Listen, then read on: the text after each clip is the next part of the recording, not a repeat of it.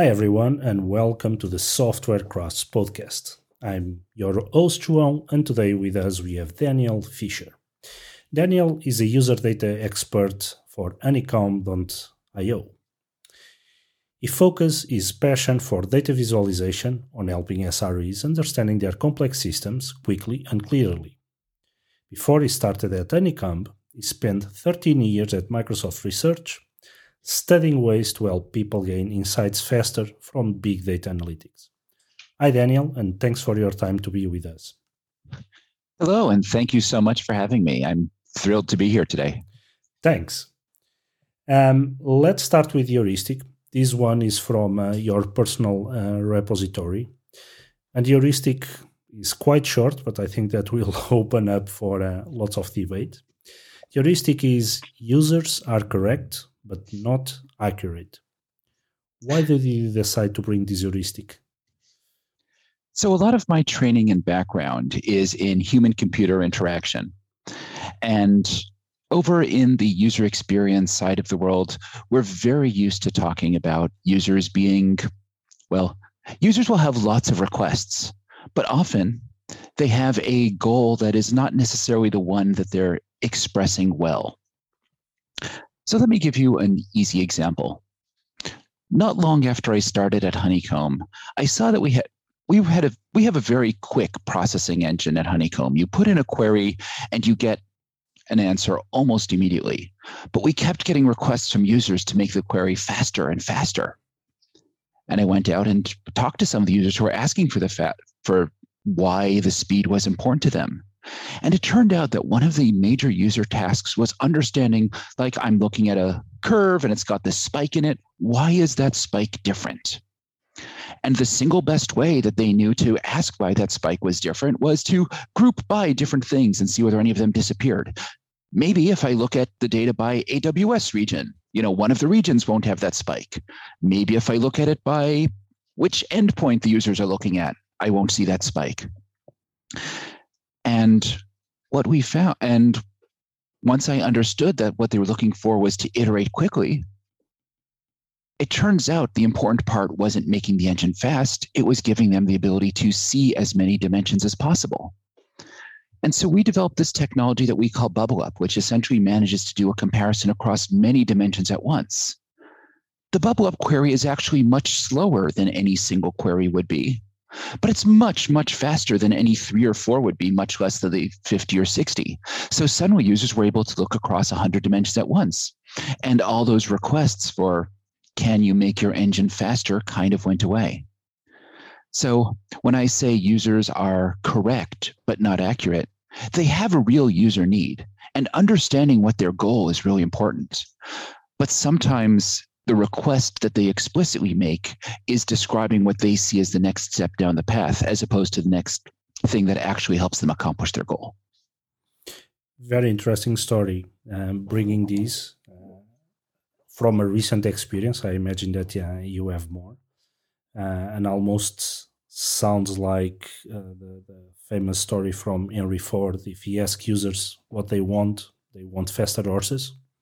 But he built a car, right, that opened up an old industry that we have today. Precisely.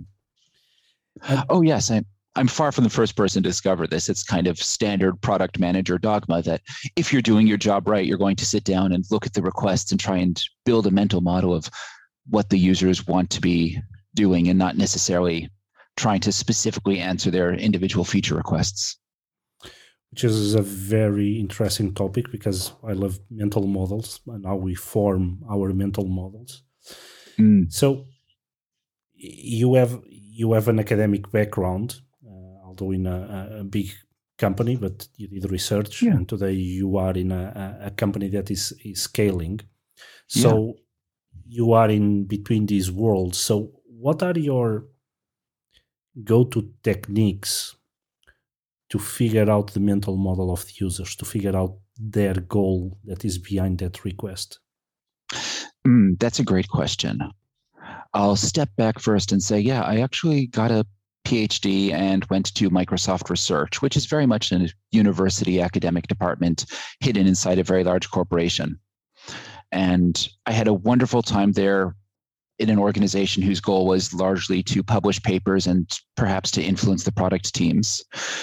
Coming over to Honeycomb was this interesting leap of like very much having my hands inside the code and, building things with my colleagues very quickly, but still using the same sorts of techniques that I used. You asked about my go-to techniques, and that's interesting because there's a lot of different approaches that I take. One of the things that I really love about my background is that it taught me a lot of very eclectic techniques, and I like being a mixed method discovery person. So, for example, I very strongly believe that you need to be able to look at data and understand what users are doing. And so I like nothing more than to dive into a database and go do a query and go find out that 250 people have clicked this button in the last 6 hours, as opposed to before you put out the feature change when fewer people had clicked it, or to go see what columns people are putting into their data and try and imagine what their mental model is.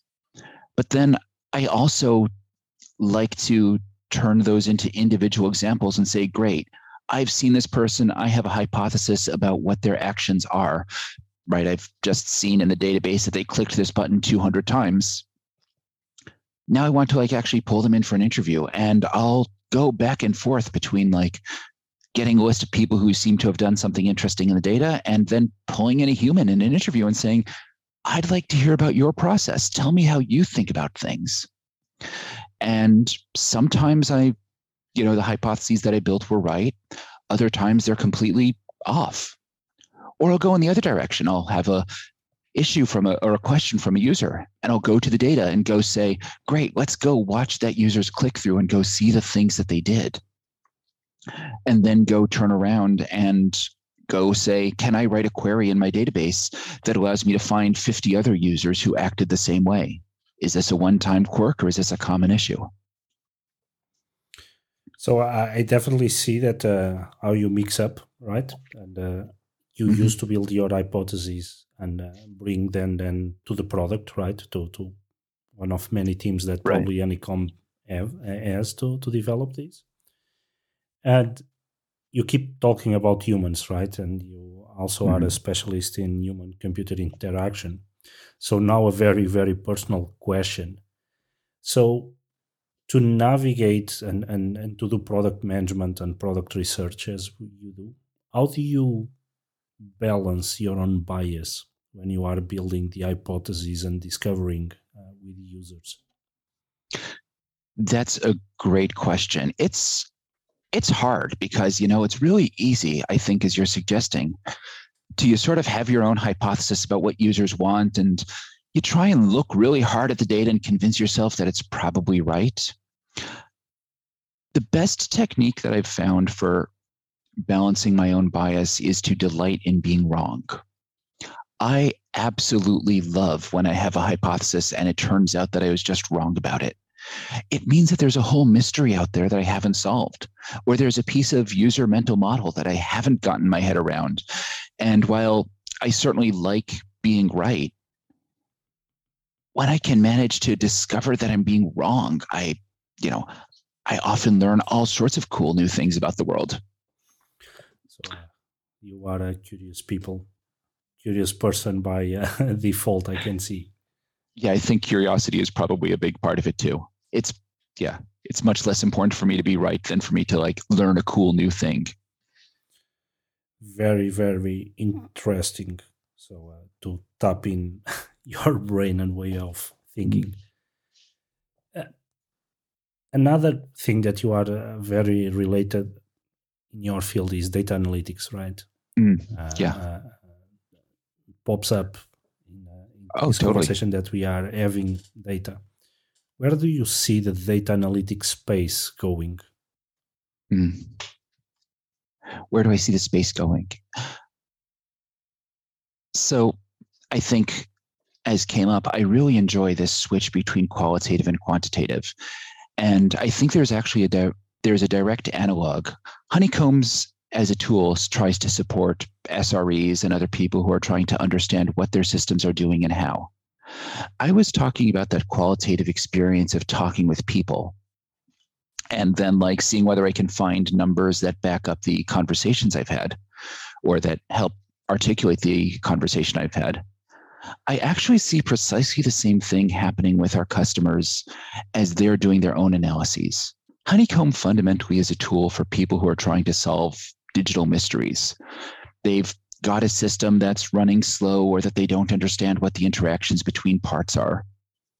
And so they're trying to build a model in their heads of like what their system is doing, what happens when a request gets processed, and what server and what microservices it bounds through, and what network connections are taking long or running quickly. And so they're also doing something very similar to what I was talking about with that mixed methods. They'll come into us and go stare at, a trace or go run a quantitative analysis. And then they'll spin around and go dig around in their config files and go look at their, service mesh to try to understand, if I was seeing these numbers over there, what was the thing in the code that caused that number to emerge? What's the pathway that the code was taking through? And in some ways, that is that same movement from micro examination of a single request out to like that broader picture of how does this work as a trend and back and forth between those. And when you ask where I see analytics is going in the future, I think it's very much, we are now living in a world where we are increasingly demanding of understanding where our data is coming from and what story we're trying to tell with it. Honeycomb, as well as all our many competitors, are all trying to give you a hand on your system data. Simultaneously, we have analytics packages out there that are trying to find other ways of scooping up data from as many different sources and putting them into places so that you can ask questions. It shouldn't be a mystery to you what your users are doing on your system. It shouldn't be a mystery to you how your system is working. And finding ways to be able to look at those, understand them, and ask reasonable questions is, I think what the future looks like. And there's this interesting tension then of like, is it better to be building out dashboards, essentially standing queries that you look at over and over and over and get to know how your system can look, or whether it's better to go probe into your system? I'll say that the answer in my mind is, of course, both. You want to both be building these boards that you can look at and say, yes, my world, my users, my system looks like I usually expect it to. Or conversely, you also sometimes want to be able to say, that's an interesting spike. That's an interesting question. Let's go drill down on it and go see what that little piece of the world looks like. You need both. And I'm delighted to see that the world is increasingly experimenting with different models of interaction, of exploration, of moving quickly through your data. Very interesting analysis and prediction that you gave. Thanks for that. Now, you triggered me when you were doing your forecasting and how potentially as an industry we can go. And you said that your customers also behave like you behave, right? So do these mixed method examination. My question is, do you think that for our industry and software industry, right? So go large, do we instill enough for people to use mixed method, or we are still in some points in our industry that just what we did in the past is good enough and we keep with the same methods? I think we're seeing, I don't think we usually phrase it as this, but when I see people talking about what makes for a high performing team, I often read those as saying that they can handle those sorts of mixed methods. I mean, maybe I should switch the question back to you and say, when you hear about, high performing teams, the people who are, doing blameless retros and, able to collaborate closely, what sort of tools do you see people as wanting to talk about, and how do you understand them as understanding their progress? It's a very, very good one. I also have a similar mental model, right? So I think that the team is the smallest element in a company, although people are very important, but the team should be able to carry the tasks in an autonomous way. And as part of that, we need to have different skills and different ways to analyze problems to try to see what is the best way. Because I saw in firsthand when we have what I call a cloning pattern. I just clone people like me. I just hire people like me. That is when teams and companies die, because then it's just the single mindset. It's the first time that I always thought about methods as a second layer. And I really like your spin to bring this as a first-class citizen. So you just broke my mental model. Yeah. I'm delighted to hear it. I do think that, like, when I look at what makes successful teams that I see, there is this constant process of introspection and of trying to understand and of looking back at what happened.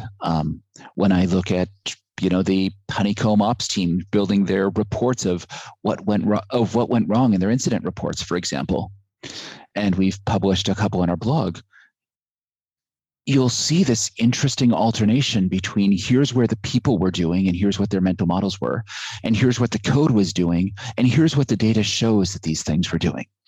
And I think that all three parts of that cycle are really important. And that become, and they may not have gone through the same explicit training about that, but it's very much the same sort of story of like trying to link the quantitative model with the qualitative, what's the actual behavior look like? Definitely. I agree with you. I was just trying to see how do you perceive the world, right? And how do you see the things going? Because unfortunately, I also see some companies keeping insisting on the past or not embracing something new that can help them, right? Bouncing between these methods. I definitely agree. That's a fundamental challenge. Growth is hard and change is hard. I'm sorry, I don't have anything more profound to say than that. But maybe you have an example, right? When in your career did you realize about change is key and embracing new methods is key? Or was already a thing that you carry with you as a person? I see. I'm sorry, taking me just a moment to think of a good story that links up here. Well, I mean, I can certainly say that Honeycomb has been going through a substantial period of growth over the last 2 years. Over the course of the pandemic, we went from a 30-something person company to a 100-something person company. And over that time, we also greatly grew our footprint. And so there's been a lot of thinking about how we change both our front end, how we change our back end, and how we do our work internally. And that's certainly caused me some changes. When I showed up at a 20-something person startup, there wasn't really a design team. There wasn't really a product team. Everything was kind of, cowboyish, identify a problem, build a solution, and move on to the next thing. And while that was delightful, it was also fairly chaotic. And for every project that we were able to spin off something amazing and miraculous, we also had another project where we did something by the seat of our pants because we just didn't have time and resources to properly analyze it and discovered that we built something that we didn't need. It's really,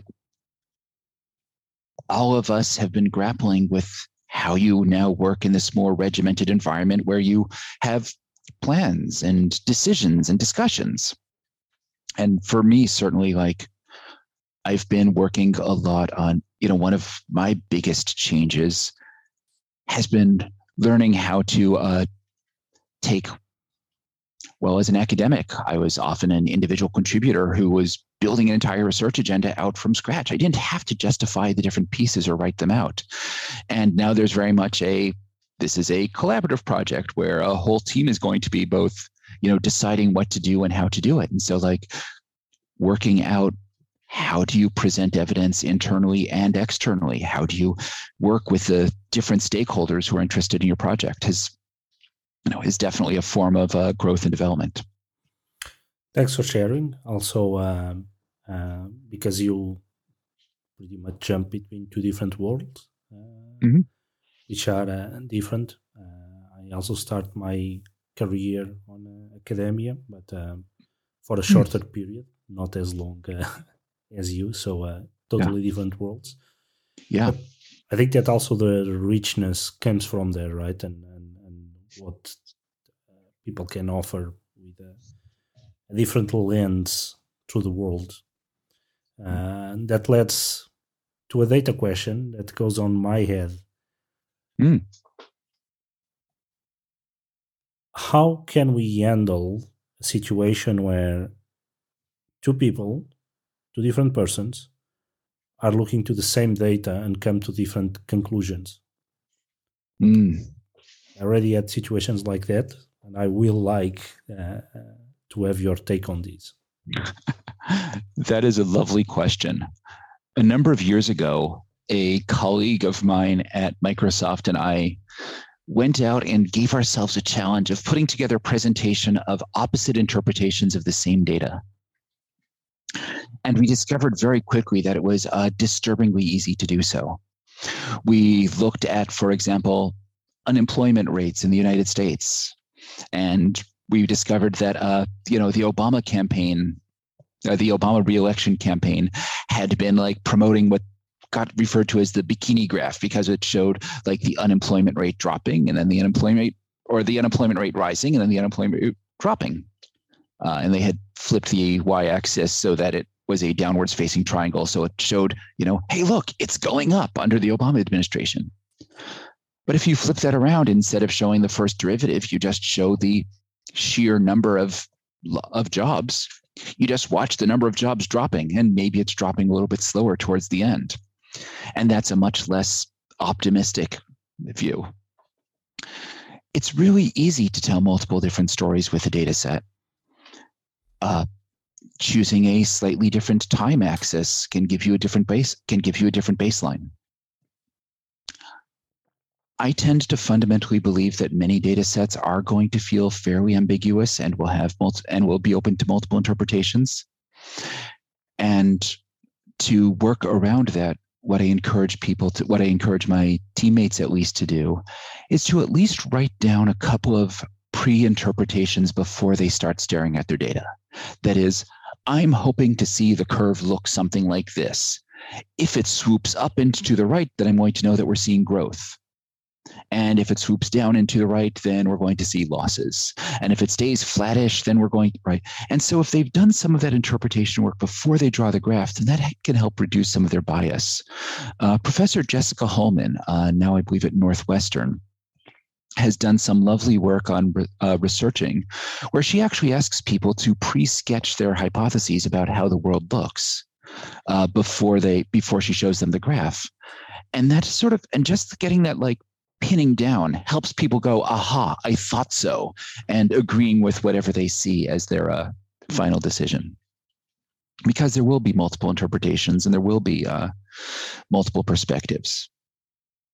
Sometimes, however, it's too late. You've already come up with those multiple decisions, or those multiple interpretations of the same data.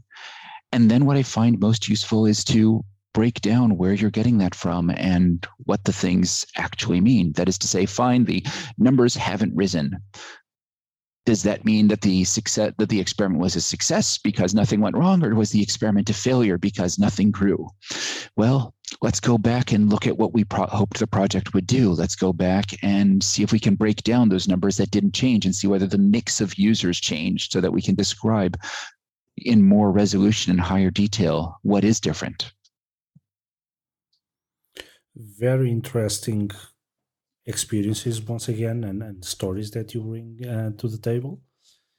Because a few years back, so I have an interesting on data, right? I work as consultant, so I saw enough about people playing with numbers. But a few years back, I read a book. think from a Brazilian mathematician that was how to lie with numbers, and was exactly, especially when we draw charts, how to play with time scales, or to give the impression that you have a huge growth, so change the scales and these type of things. Absolutely. And I find so it was very interesting, right? Written in the 60s.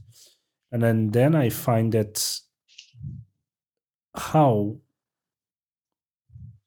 we continue to have our own bias, confirmation bias, to believe on something, right? Although the data might not look like that, or someone is plotting the data in a way to believe me, to confirm my bias or to confirm my opinion.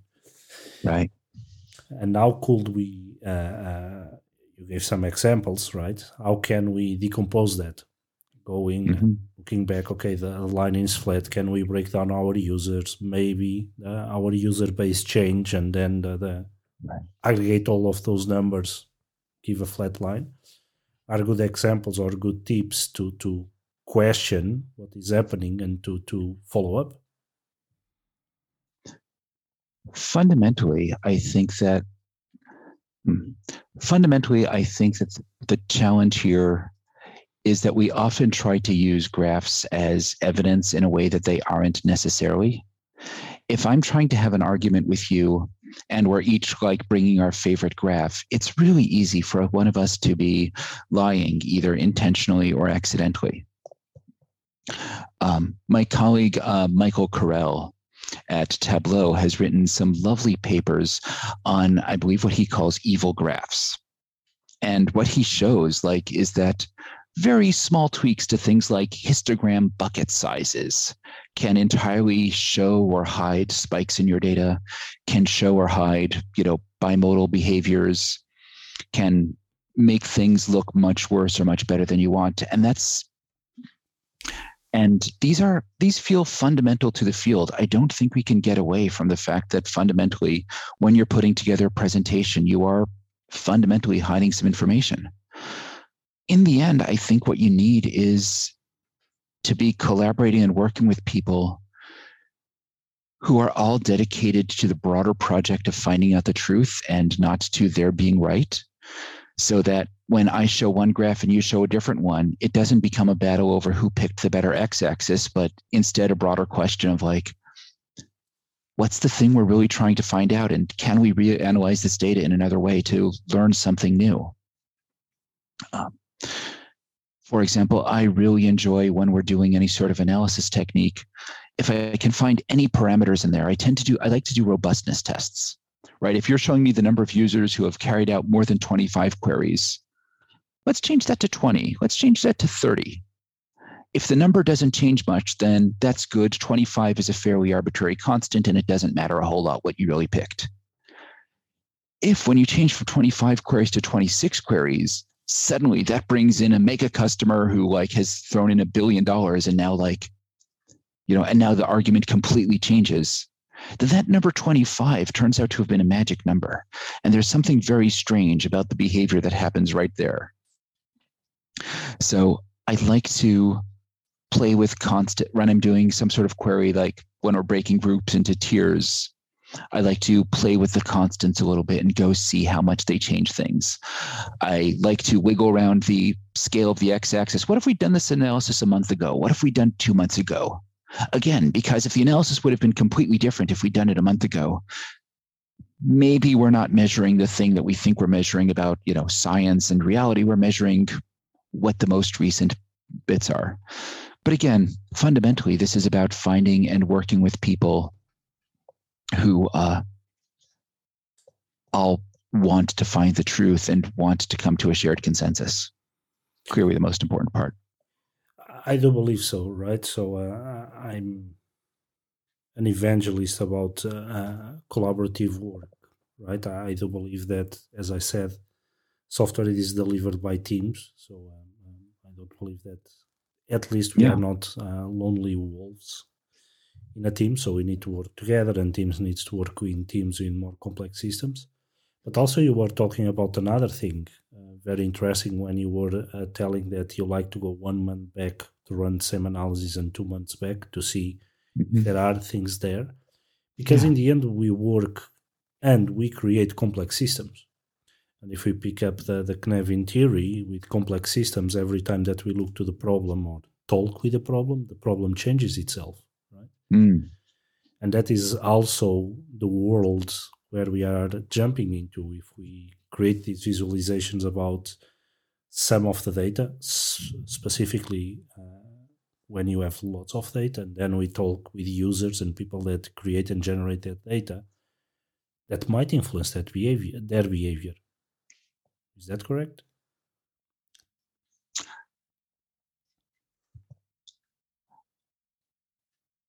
Just to clarify, you're asking about whether observing the data will fundamentally change it? Or when jumping from observing the data, right? And then gonna talk with users about the data itself or the some theory about the data, if that will not make the users change their behavior, right? Absolutely. Talking about mental models. Oh, I see what you mean. Oh, absolutely. I mean, one of the interesting challenges that's come out of that often comes out of user interviews is, at some point you're asking user, well, how would you go about, I don't know, breaking this variable down? And they say, oh, wait, you can break it down.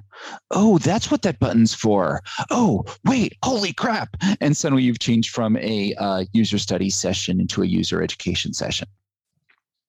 Similarly, there's certainly a challenge, fundamentally, a lot of what I'm doing is in the service of building better product. And so I do this query, I learn something about how users are interacting with our product, we change the product. A month later, the query will be different because the product shifted around, or the trainings that we give shift around, or other pieces. So yes, there is this constant, the process of observing it does change it. And that's certainly something to be watching out for.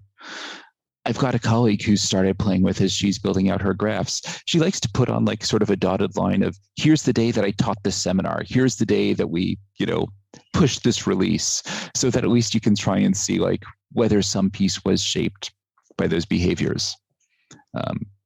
Actually, just today, she was talking to me about the idea of being able to compare the baseline of one team that didn't get the seminar to another team that did, so she can see how effective the seminar was. I'm not sure that answers your question.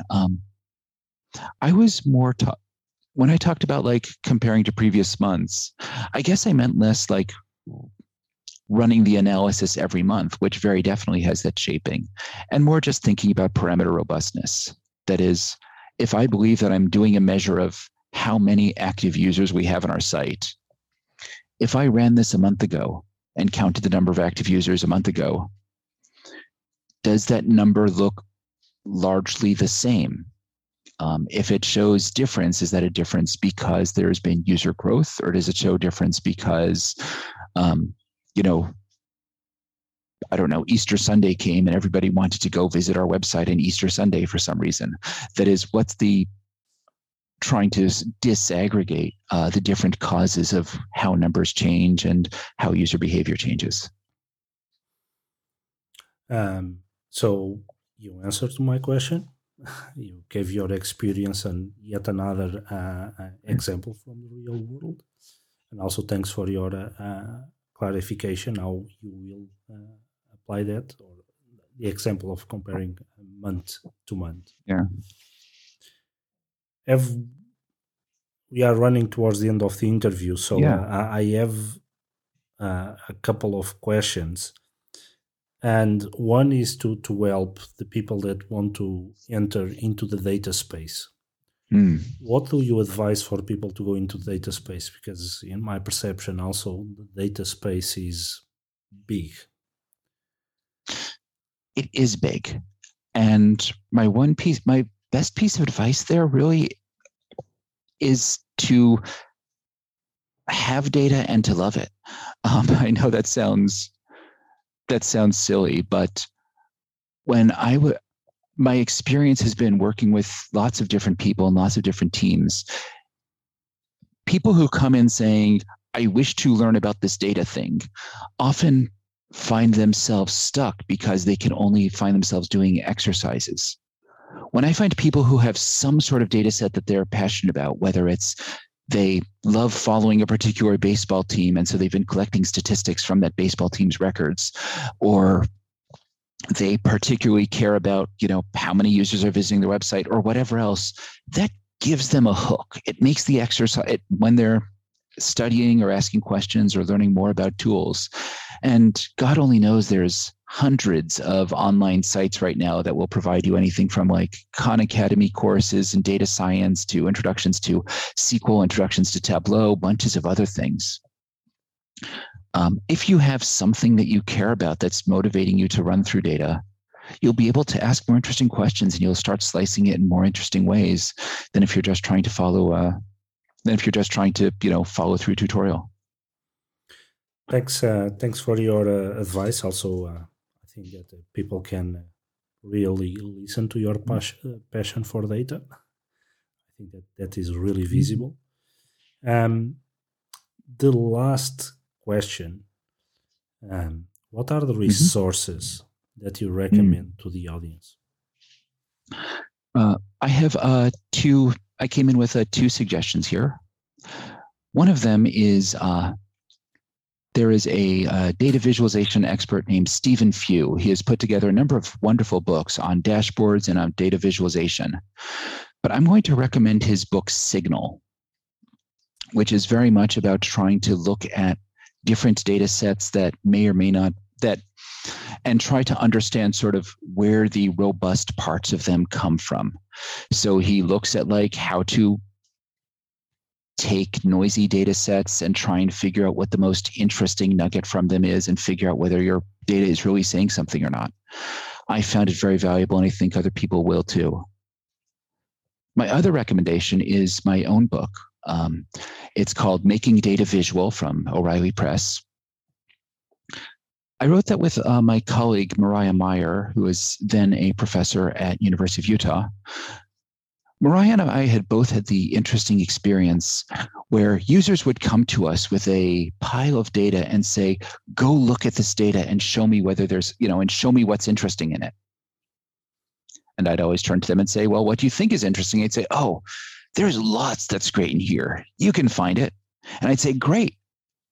I can give you a histogram of the number of letters of the alphabet in the column.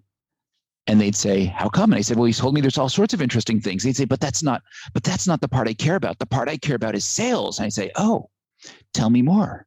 And they'd say, well, because I've got, sales by different cities.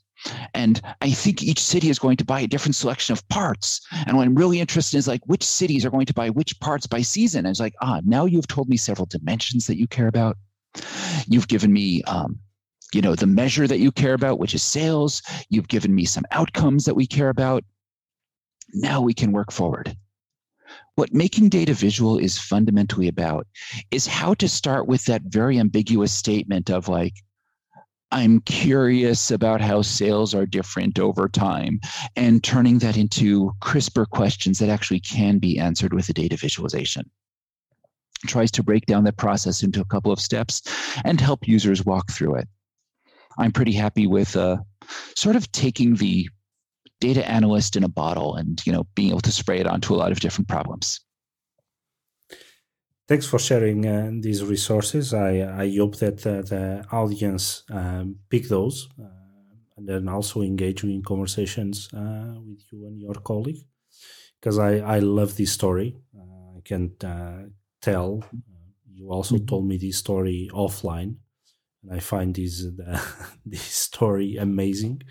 And I think that we just circle back to the beginning of the episode, how to get those answers and how to get those goals from the users. You just showed another way by bringing what you find that is interest, and then the person tells you that they have different interests. I think you're totally right. This is, again, an example of the users being correct in their goals. They believe that there's something interesting in this data they wish to pick out, but we're not necessarily able to be very precise about it. And this is a methodology for helping them do so. I do like the way that that's circled around. Thank you. And thanks for your time and to share your knowledge with us. And with this, we get to the end of the episode. Thanks for being with us. Thank you so much for the great questions. I really enjoyed this conversation. All right. Thanks. You can follow us on Twitter at scraftspodcast. Visit our webpage, softwarecraftspodcast.com, or visit our page on LinkedIn. To see you next week.